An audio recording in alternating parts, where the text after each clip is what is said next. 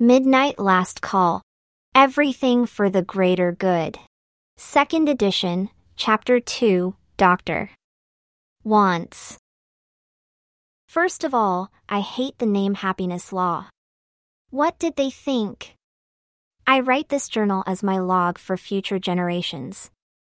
I want them to understand how it started so they can forgive us. All started with Dr. Wantz. Sorry, Dr. Walter Wantz. He is a brilliant researcher. His purpose in life was to establish that happiness is a society effect and not an individual one. He did a bunch of studies to find just that. At first, he was laughed at.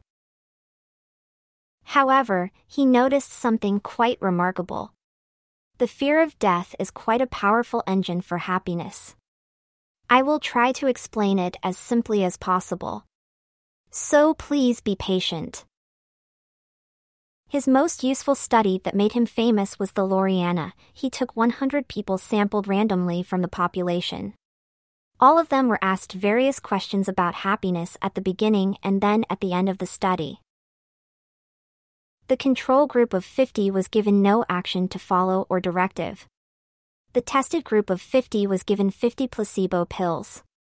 When they had all their pills, they were told that they had eaten the wrong pills by mistake.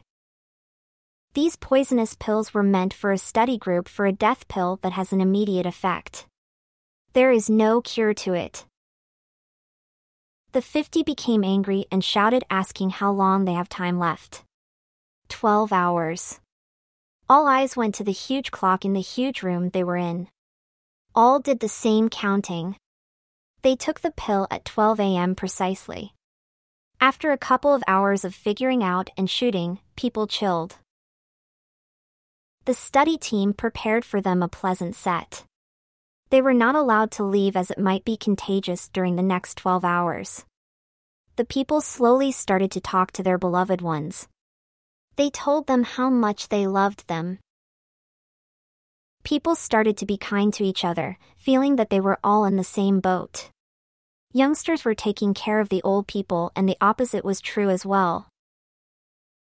It was an incredible moment, so I heard. Dr. Wantz planned 100 possible scenarios but was baffled by the result. He planned almost everything, even a proper civil rebellion.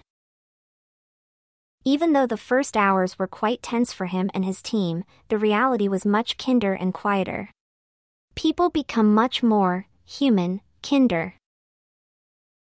At 11 p.m., he gave the same test they had in the morning.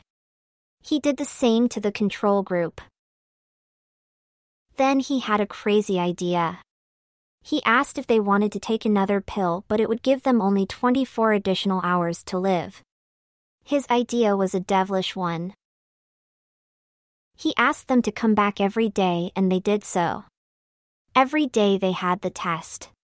He asked the control group as well to continue to answer the same questions every day.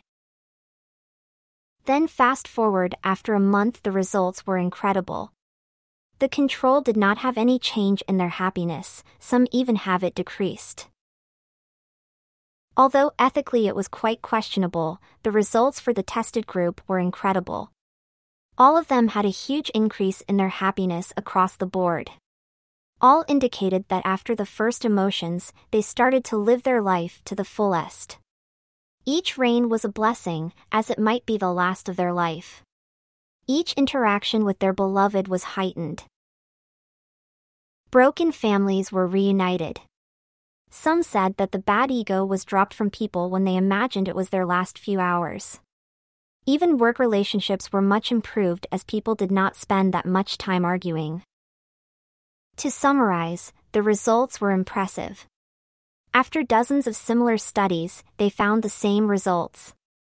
These studies were confidential for a time. Dr.